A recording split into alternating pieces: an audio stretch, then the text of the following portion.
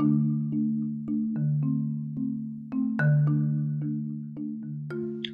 everyone, and welcome to Wellness with Dr. Fortunate Cylinder's podcast.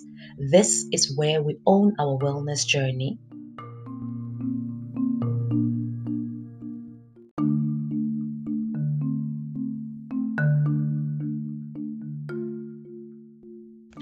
Hello, everyone. I hope you're all well. Wow, I have been away for quite some time, and I'm so sorry for the silence. I had to recharge to pour from my saucer because my life has been happening, and I had to focus and prioritize my deadlines and well being. By the way, taking some time off social media or any other activities that may cause one to work under pressure is also a form of self care. So, I decided to walk the talk and practice what I preach to all of you. However, I'm back like I've never left, and I wanted to pop by and say hello and thank all of you for listening to our episodes, even when we did not release any new ones. Thank you so much for the love, and thank you so much as well to all of you for checking up on me. And yeah, I'm super. As you can tell that I'm super. Thank you so much. I also wanted to share with you what to expect from our series on wellness in the workplace.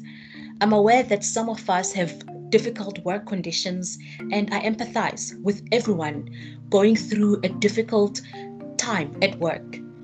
So, our first episode will address how you can maintain your well being in the storm you may experience. We'll also reflect on how we can be our own enemies by comparing ourselves to others, and how sometimes we can cause ourselves anxiety by being perfectionists and making those we work with uncomfortable. So, our second episode will focus on how we can maintain our well being and that of others around us. In our third episode, we will discuss with managers and unpack who takes care of them when they are always expected to ensure that the people reporting to them are well. We'll also discuss who protects managers when subordinates are bullying them in the name of standing up for their rights. Last, we'll also talk to wellness practitioners who share with us who takes care of them when they're expected to make sure that their clients are well. So that is it from me for now. Join me on our next episode when we discuss strategies to maintain well being in the workplace. Have yourselves a productive week.